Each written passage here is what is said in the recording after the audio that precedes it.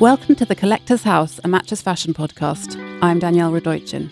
Each episode features a conversation with a creative mind about the things that inspire them or that have given their life meaning in some way. From books to art to a piece of jewellery, these objects are collected into a cabinet which resides in physical form in the attic at 5 Carlos Place, the Matches Fashion townhouse in London.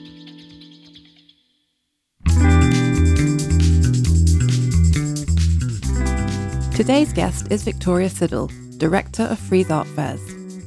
Since joining the tiny London-based contemporary art magazine in 2003, she has helped grow it into the many-pronged titan of the art world it is today, with fairs in London, New York and Los Angeles, as well as public sculpture parks, Frieze Academy and a lively talks programme.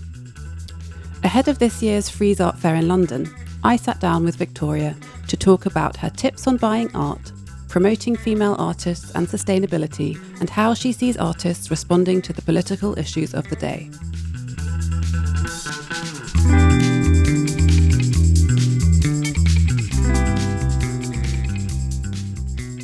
Hi Victoria. Hi Danielle. How are you today? Very well, thank you. Happy to be here. We're at the Shard in London, Matches Fashion's head offices, and not at 5 Carlos Place where we normally record. But I believe this was quite convenient for you, as you live nearby. I walked here. Are you a Londoner? Do you feel your job's so international? But do you feel quite like you seem to me like a very London type person? Yeah, I think it's a different thing to being born in a city, to have chosen it. But that has a significance too, I think, having chosen where you want to spend your life. And I've lived here for nearly 20 years. Since some of the year 2000, I moved to London. So yeah, I think I probably count as some kind of Londoner by now. And you're the director of Frieze. So you've got a massive job, which is it involved a lot of travel, and you do have to be in lots of places at once, I suppose, in a way.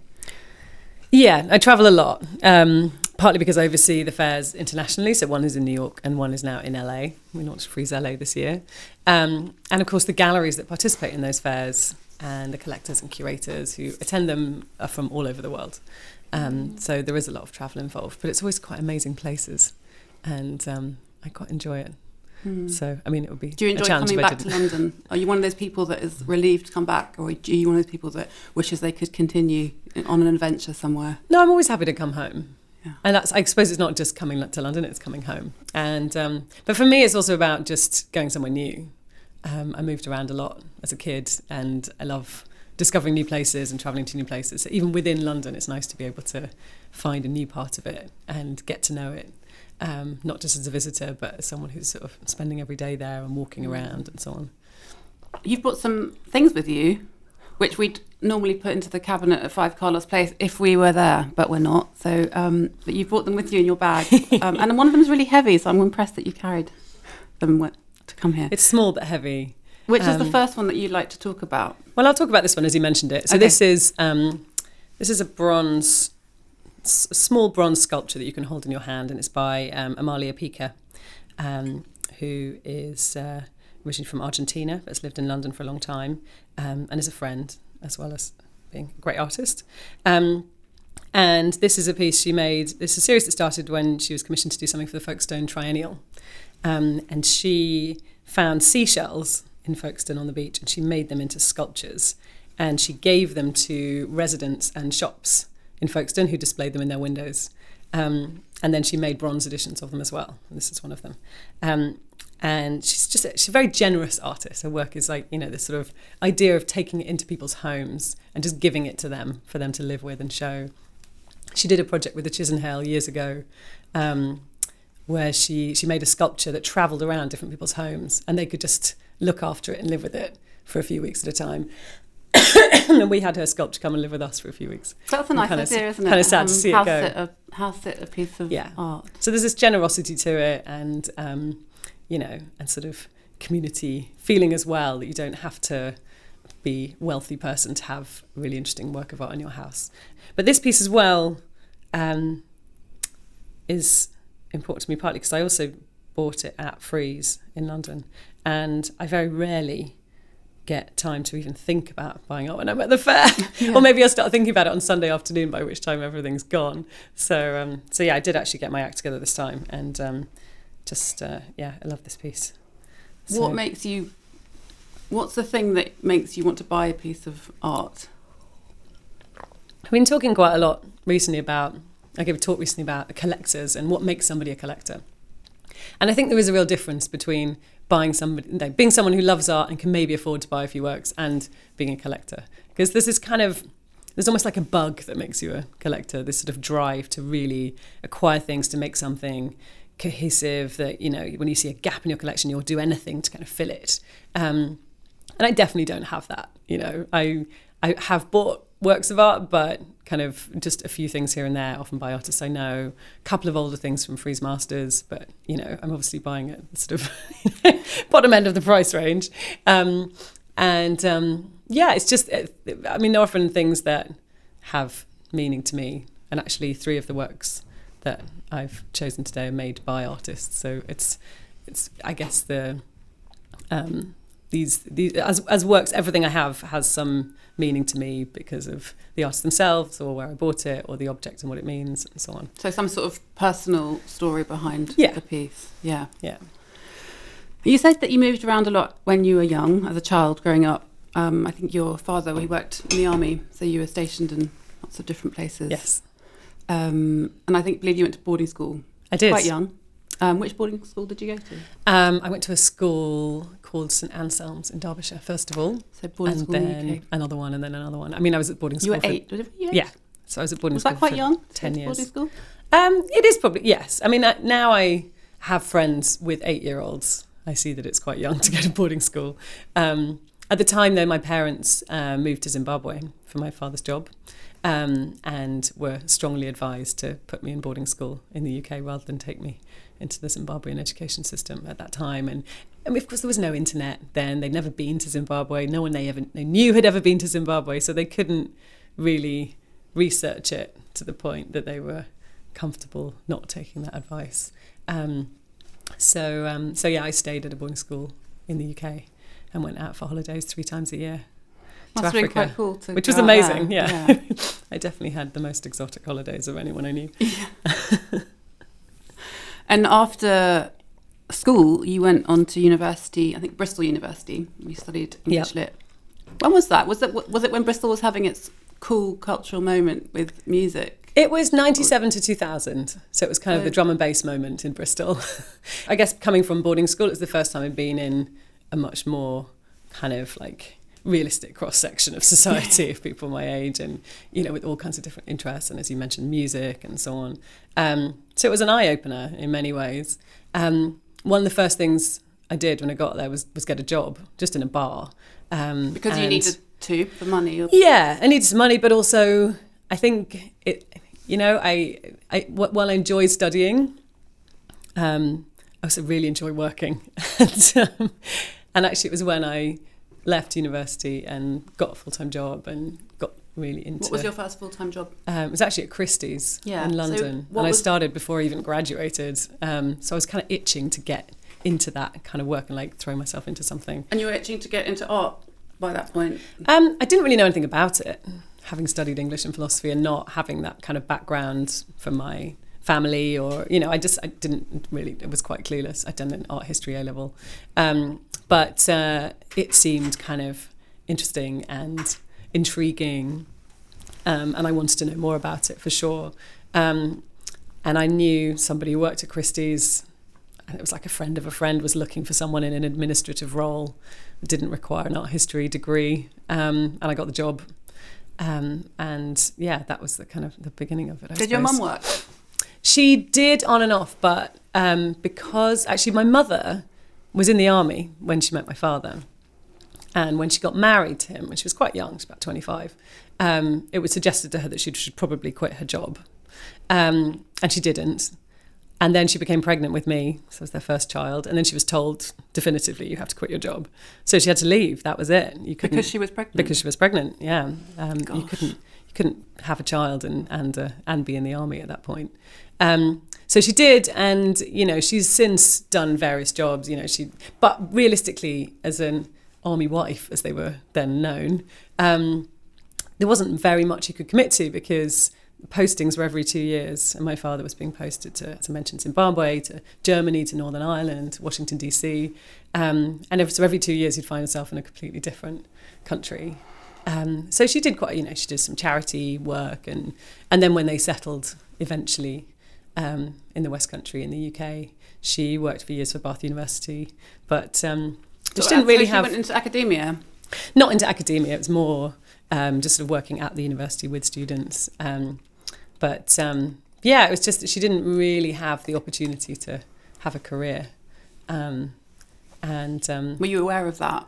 Yeah, and I think she certainly could have done, given the opportunity. I definitely was aware of it, and I think perhaps it's thinking about it now. Perhaps it's one of the things that's made me sort of determined to have a great career and have children as well, and that not be a barrier. What else have you got here to put into the cabinet and talk about? So I also have another piece by an artist. This is something I was given. It's by an artist called Walid Beshti, who's based in Los Angeles, and he came to London in 2014, did a show at the Barbican in the Curve, and there was a show of cyanotypes all made on detritus, basically, like old newspapers and pieces of wood and old concert tickets and so on. And he made these cyanotypes, this very traditional process of kind of leaving something to dry with an object on it, and this process that then creates kind of a shadow of the object, and just covered the walls of the Curve in these cyanotypes.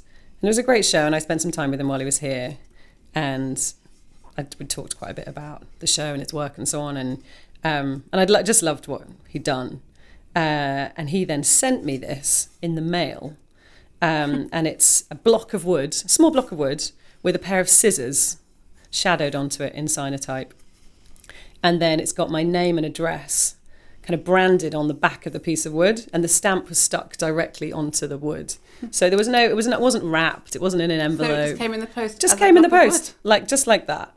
So it got a little bashed up on the way, and, Yeah. But it also connects to, other work that he's made, which is, these sort of glass FedEx boxes that get sent and just arrive as they are, cracked and so on. So the mailing of it and what happens to it on the journey. Yeah, that becomes part of the work. Piece, yeah. What an amazing thing to get in the post. I was really excited. So it's kind of sat on my mantelpiece ever props since. to the post person. Yeah, exactly. For actually getting it to me. Obviously didn't fit through the letterbox. It's a bit too... I don't know. I think it might just have squeezed through. I think it did. Yeah, I think it did. And just this image of scissors as well, which are kind of wonderful objects. Yeah. So this kind of symmetry, and I think I've always fascinated artists. Do you have it up, the scissors facing up, or your address facing up? Scissors facing up. Yeah. So it just sits on the mantelpiece, but it's just it's a kind of, symbol of that friendship as well that I have with him, but also it's kind of like it's an amazing piece of mail art, which is this sort of grand tradition, from sort of Ray Johnson and so on, of like sending artworks in the mail and that being part of the process. And it says, it's stamped on the top, it says WB4VS 2015. So it's a very special thing. Tell me about the journey that took you from Christie's to Frieze. So I was at Christie's for just under 4 years, and I heard about, obviously knew about Frieze magazine, and heard about this art fair that the Frieze founders were thinking of starting, and everyone's like, it'd be interesting to see if that works in London. Is that sort of 2003? So the first fair happened in October 2003. Yeah. So in 2003 people were talking about it, and they were like, interesting to see how, whether London can kind of get behind this and whether it would be successful here. And because London hadn't really had anything, didn't have a big art fair at that point in the way that Art Basel or... And that was that was a strange thing, I suppose, then, because it was such a... it was an important sort of centre of the market, and a lot of things were happening, and there was this amazing generation of artists who, had kind of like brought the eyes of the world to London, but there wasn't actually that moment that brings the whole city together. And Matthew and Amanda, who founded Frieze, obviously spotted that, and and decided they would be the people to do it. It was a brave decision at the time. So and I remember them saying that the moment they knew it would work was the opening of Tate Modern in the year 2000, and being in that turbine hall and seeing people around them from all over the world, seeing all the major American museum directors, collectors from over Europe, and they said they looked around them and realised that people would come, the world would come to London for the right event. So it's just about putting on the right event. So in the run-up to the fair, I got increasingly interested in what they were doing. And there was a job ad in the Guardian jobs pages for a head of sponsorship at Frieze. And I went for an interview probably in the summer of 2003, so before the first fair. And then I think it all just got, it got kind of too much for them to think about bringing somebody in at that point. And they were just like, we'll talk about it after the fair. So I went to the fair and I just found it so exciting. I felt like it was this extraordinary event that appeared in Regent's Park with this incredible art in it from all over the world, but just this energy as well, and the way that sort of galvanised the city, and just sort of felt like it had its sort of tentacles out throughout the entire city with things going on everywhere. And so I just thought, this is what I want to do. So I called them straight afterwards. I was like, please, can I, bring me back for a second interview, which they did, and they gave me the job. And I started in January 2004. Around about 2010, we started having conversations about a historical art fair in London and what that might look like. It was the time when Grosvenor House had just ceased to be, and that had been the big historical fair in London, very traditional. And even sort of SLAD, who's the Society of London Art Dealers, had approached Matthew and Amanda saying, you or someone should think about replacing it. So we started talking about it. Because Frieze is always about contemporary art, obviously. Yes, very much so. So why was it? Why were these conversations happening? Why is it important to showcase art that's pre-2000? So it's a good question. And Frieze had been really only about contemporary art up until that point. But I think what we were aware of was that, and I think there was also a sort of survey done around the 100th issue of Frieze magazine, asking a huge number of artists what had inspired them most in their work. And it was fascinating the number of artists who'd come back and said Velasquez or Bruegel or Titian or, ancient marble carvings, or whatever it was, that it was not really the art of their time. And this was a kind of an eye-opener just to see it, that to that extent on paper, that artists were really kind of looking backwards for inspiration. And that really this is kind of, art history is quite linear and one thing connects to another. And contemporary art isn't, it's not a vacuum, it's just the next step in history. So they gave me this sort of challenge of researching this idea of a historical art fair and what it would look like if Frieze did one, so not just replicating what was out there already, but doing something in a very fresh and innovative way, and building a business plan to go along with that. And if I could do both of those things, then we would do it and I could run it. So it was obviously a very appealing prospect. And so I spent about a year speaking to people, curators and artists and gallerists and so on, about what it could look like. And that's what became Frieze Masters, which we launched in 2012. And was incredibly successful. It was. I mean, it got an amazing reception, I think, because it felt very different from fairs that people had been to before. I think also because we brought in a big contemporary art audience to a historical fair, many of whom had not been to a historical fair, and so it takes place. It's intense in Regent's Park, separate to the main fair, but their works are also for sale. Absolutely, yeah. No, it's an art fair with galleries exhibiting and showing art that's for sale. But some of the things we did differently, for example, were juxtaposing art from different periods. So you would see a gallery showing medieval sculpture alongside a gallery showing Donald Judd, and somebody would be showing Picasso drawings alongside Bruegel painting and Giacometti, and just seeing all of these things juxtaposed, you could see these kind of connections between different periods of history, and artists loved it as well. So many artists came and really enjoyed the experience, which was kind of wonderful. I was talking to Jeremy Della, who'd spent hours there, and Michael Craig Martin, to see pieces that will be going into private collections. Yeah, so exactly. And often it's the opportunity to, see works that... and I think there's this perception as well that everything was going to be crazy expensive if it was old, which again isn't really the case.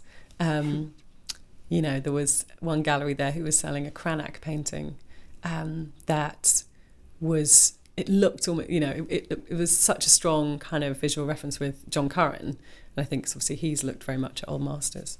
And the dealer was joking that he thought his Cranach was less expensive than a John Curran. So I think that was also, that was an eye-opener for people too, that they could buy a piece of ancient sculpture, for example, and that it might be actually quite, relatively inexpensive. I'm not saying affordable because we're still talking in the thousands of pounds, but, it's there are extraordinary things there. And the reception was amazing to it. And, the other thing we did was bring artists in to speak about, to give talks about the art of the past and what it meant to them and how it had inspired them. And this year we have, so coming up in October, we have Ai Weiwei speaking at the fair, Mark Bradford, Elizabeth Payton, Edmund Duval. So those are things that, we've had amazing talks programs each year. Tim Marlowe at the Royal Academy is programming them at the moment. And that's been a real highlight, sort of like hearing those artists speak about art history. If anyone who's just interested in contemporary art, it just kind of makes your understanding of those artists' work so much richer by looking at what they're looking at. And then it's grown. So the Frieze New York has since opened, so you have a fair there. Yes, and so that opened. LA. Frieze New York opened the same year as Frieze Masters in 2012. And at that point, I wasn't working on that. I was just working on Frieze Masters. And then in sort of 2014, 2015, I took over running all the fairs from Matthew and Amanda, from the founders, which at the time was Frieze London, Frieze Masters, Frieze New York. And then since then, we launched Frieze LA in February this year. So that was a big step, kind of adding a new fair to the calendar, and obviously something we really thought about very deeply. And interestingly, there were some parallels with how it felt in LA and how it felt in London when Frieze started, in that it's this city it has everything, Los Angeles. It has the artists, it has the art schools, it has the galleries, it has the museums. And the only thing that was missing really was this moment to tie all of that together and to bring people from all over the world to really, celebrate that and pay attention to it. And the fair can really act as that catalyst. The fair's sort of at the heart of it. But what we've always done in London and New York and now LA is work very closely with the museums in the city, the galleries in the city, the collectors in the city, to make sure that everybody's really behind it and everybody's benefiting from it as well. How do you measure the success of a fair? Is it commercial? How much art is sold? What the footfall is? What the press is? Or is it a combination? So I think Frieze is maybe quite unusual in that way, in that we kind of, maybe because of the cities that we're in, we have quite a kind of hybrid model in a sense, in that we fundamentally at a fair, you have to get the best galleries to bring great artworks, and then you have to bring people to buy them. And if that bit doesn't work, nothing works. So the main measure of success, of course, is the art selling, and are the right people coming and buying it, and so on. But I think maybe partly because, as I mentioned, the cities that we're in, but also maybe Frieze's roots in editorial as well. Of course, it began with the magazine. We've always had very strong curated programming too, which has quite a public focus. So actually that kind of, the public engagement too, and the critical engagement, is really important to us as well. And actually an example of that which is a really good balance between those two, is Frieze Sculpture, which we run in Regent's Park every year. And for the last 3 years, we've run it for 3 months over the summer. So it's open now in July and will be open until after the fair in October. And it's essentially a selling exhibition. Galleries are bringing these really ambitious, extraordinary outdoor works and putting them in very beautiful English gardens in Regent's Park. But it's also a free public exhibition. And hundreds of thousands of people, maybe 1 million, the parks tell us, will see it over the course of the summer. And people can just come again and again. We focus our education programming around that as well. And we just this year did one for the first time in New York too. What's the education program? So we're working with a charity called the Saturday Club, this year in London, and they run kind of arts education programs for kids who won't get any kind of art education in their schools on Saturday mornings. So it's quite a small charity, but we have a charity we work with every year, a charity partner. We take money at our cloakrooms and so on at the fair, and then we give all of that to a charity partner. So they'll be the recipient of that, but we're also working with them on an education program around free sculpture as well. Do you think there's enough art in the public education system? No. For kids? No. And why do you think it's important that kids study art? I think it's incredibly important that kids study art. I think it's the kind of basis of, like having a cultural future for a country or, for the world. It's just like if they're not studying it at school, when are they going to get the opportunity to understand that it's something they love and are good at, and then become people who then become artists in the future? And by wiping it out at that sort of early level, there is that risk that you miss an entire generation of artists in the future. It's also, people are good at different things. And, just the idea that in order to be successful at school, you have to be good at maths or science, just rules out a huge part of the population. It just seems mad. And so much of our industry, like so much of what is good about, the economy of this country thrives on is actually creative. So surely educating people for that, to feed into it, makes sense. I mean, there's just so many reasons, but mainly, partly just enriching people's lives. It's just enjoyable on a very basic level too. So I think there are humanitarian, but also economical reasons for it, all of which combined make it, just doesn't make any sense to be removing that from the curriculum. We haven't spoken about any of your objects for a while, so let's come back to those. So I know this seems a slightly prosaic object, but I have my Hay water bottle with me that I carry. What's Hay? Hay is it's a company that makes furniture and objects, and it's a reusable water bottle, essentially. It's a very beautiful one. It's pink with a red lid, and the reason I brought it is because it was a Christmas present from Frieze. The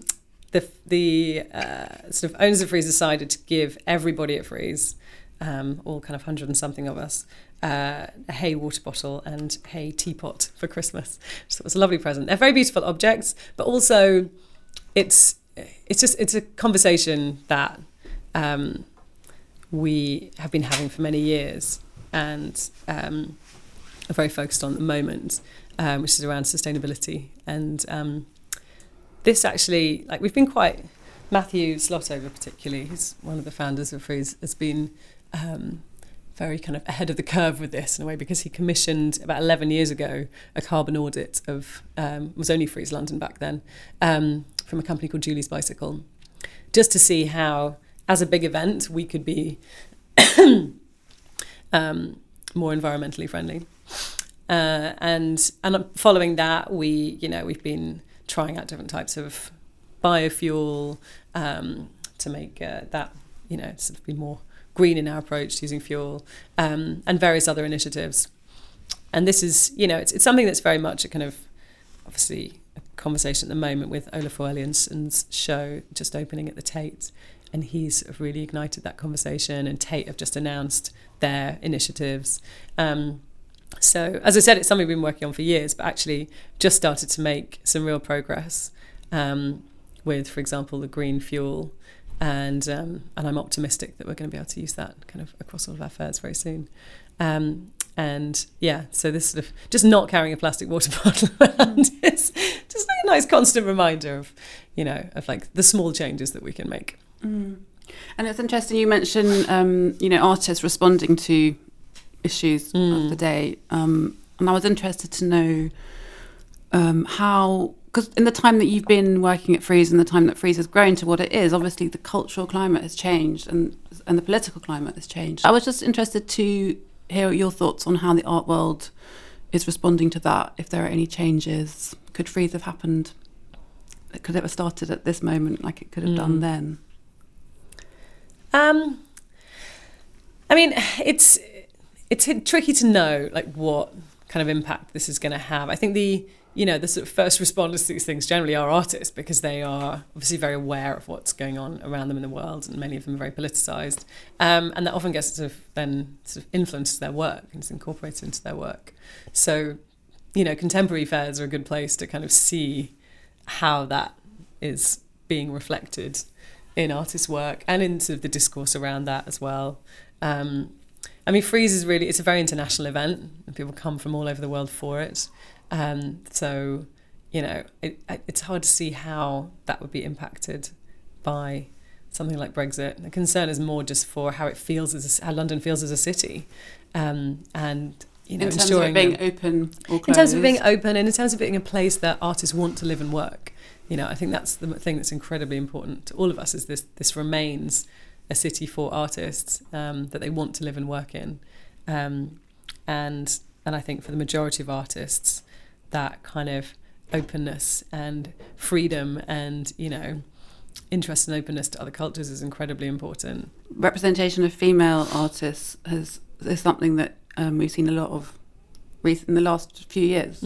Obviously, Faith Ringgold's just had that major exhibition at the Serpentine. Cindy Sherman at the National Portrait Gallery. Is this something you are personally invested in, actively support? Yeah, definitely. Or is it almost too obvious, if you know what I mean?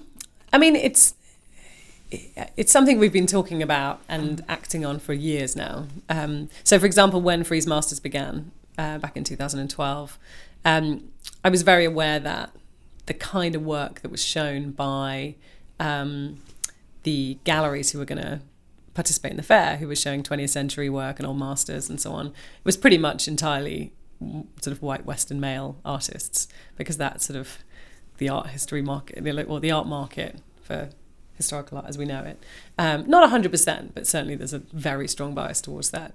So we introduced a section called Spotlight there, which was to highlight presentations of works by artists from other geographies, but also women artists. So that's always been around 50% women artists. And that's something that's continued. And is that something you actively try to implement?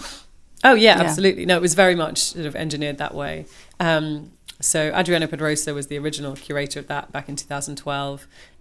We allocated 20 booths to these presentations of artists making work in the 60s and 70s primarily, and ensured that at least half of them were female artists, and at least half were from outside of the Western world, and that many of them were kind of discoveries for people. And that section was just been such a hit with curators, and amazing things have come out of it. Artists have got museum shows out of it, or or get like representation from other galleries and so on. So that's been this kind of great sort of success from Frieze Masters, and actually we do it in New York now as well, and have done for quite a few years. Laura Hopman, who's the director of the Drawing Centre in New York now, curates that both in London and New York. And then in Frieze London over the last couple of years, 2 years ago, we had a curated exhibition called Sex Work, which was about female artists who were making work, again, in sort of 70s, 80s mostly. That was about gender and sexuality, and most, I think all of the artists in the section their work had been censored at some point, often by museums. So they'd really struggled to sell their work, but also to show it, even in public spaces. So giving a platform to them, sort of, and showing that kind of this very important moment in history, that these pioneering artists were kind of making this work, even knowing that they weren't going to be able to sell it or show it in museums, felt very important, and that generated a lot of interesting conversation as well. Is there anything else for our cabinet that you have to talk about? Yeah, I wanted to talk about my House of Voltaire blanket as well. So Studio Voltaire is a non-profit gallery in Clapham with artist studios as well. It has an incredible programme that gives artists exhibitions at really kind of pivotal moments in their career. Often it's their first exhibition in the UK, or it's their first ever institutional show. the director there, Joe Scotland, and the curators work very closely with the artists, often encouraging them to make work that's quite different to their practice so far. So it's quite an experimental place, and artists speak so highly of the experience of doing shows there, which is really lovely to hear. And then it's also this artist studio building, which is incredibly important at a time like this in London, when, you know, property prices have been increasing, obviously, very significantly over the past few years, to the point that artist studio space in London is kind of endangered. And that comes back to our previous point about making sure that this is a city that artists, A, want to live and work in, and B, can afford to live and work in. And the studio provision is an essential part of that. So we actually have a capital campaign underway at the moment to completely redo the studio building, and to create more kind of education and social spaces there. But also there will be provision for about 75 artists once that work is done. And one of the ways we've sort of fundraised for Studio Voltaire and its exhibition and education programs for about the last 10 years now, actually probably 8 years, is through House of Voltaire, which is a pop-up shop that sells artist editions, but also products made with artists. So blankets, T-shirts, ashtrays, all sorts, tea towels. And I have a blanket by the artist Renee So from the very first edition of House of Voltaire, which was soon after I joined the board, and I kind of helped them get it off the ground. But yeah, so it's just a nice reminder of, you know, that kind of part of my life that I do really enjoy. Sort of supporting what they're doing just feels like a It must be nice to get your mission. head out of Frieze sometimes as well, and just do something that's... It's great dealing with other people's problems. Yeah. It all seems so clear. Is there anything else left that you wanted to put into your cabinet? I have this ring that doesn't really come off. We haven't spoken about fashion. I did want to ask you about fashion, because you always look so chic. Well, thank you. Tell us about the ring, which I noticed already. So the ring, which is kind of, it's either on for a long time or off for a long time, because it doesn't come off very easily. So it's been on for a few months now. The ring is it's a vintage ring that's quite noticeable, I guess. It looks like little hot air balloons. And it was bought for me by Francois, my partner, when our daughter was born. And it's from a friend, Dura Lowu, who obviously makes fantastic clothes himself, but also has an amazing collection of vintage jewellery that he sells in his shop. So this came from Dura's shop, and Francois chose it, and obviously makes me think of my daughter as well. So it's very, very precious to me. So it's probably lucky it doesn't come off my finger. All right. Well, thank you so much for coming on the podcast. It's a pleasure. And good luck with the show in October. Thank you.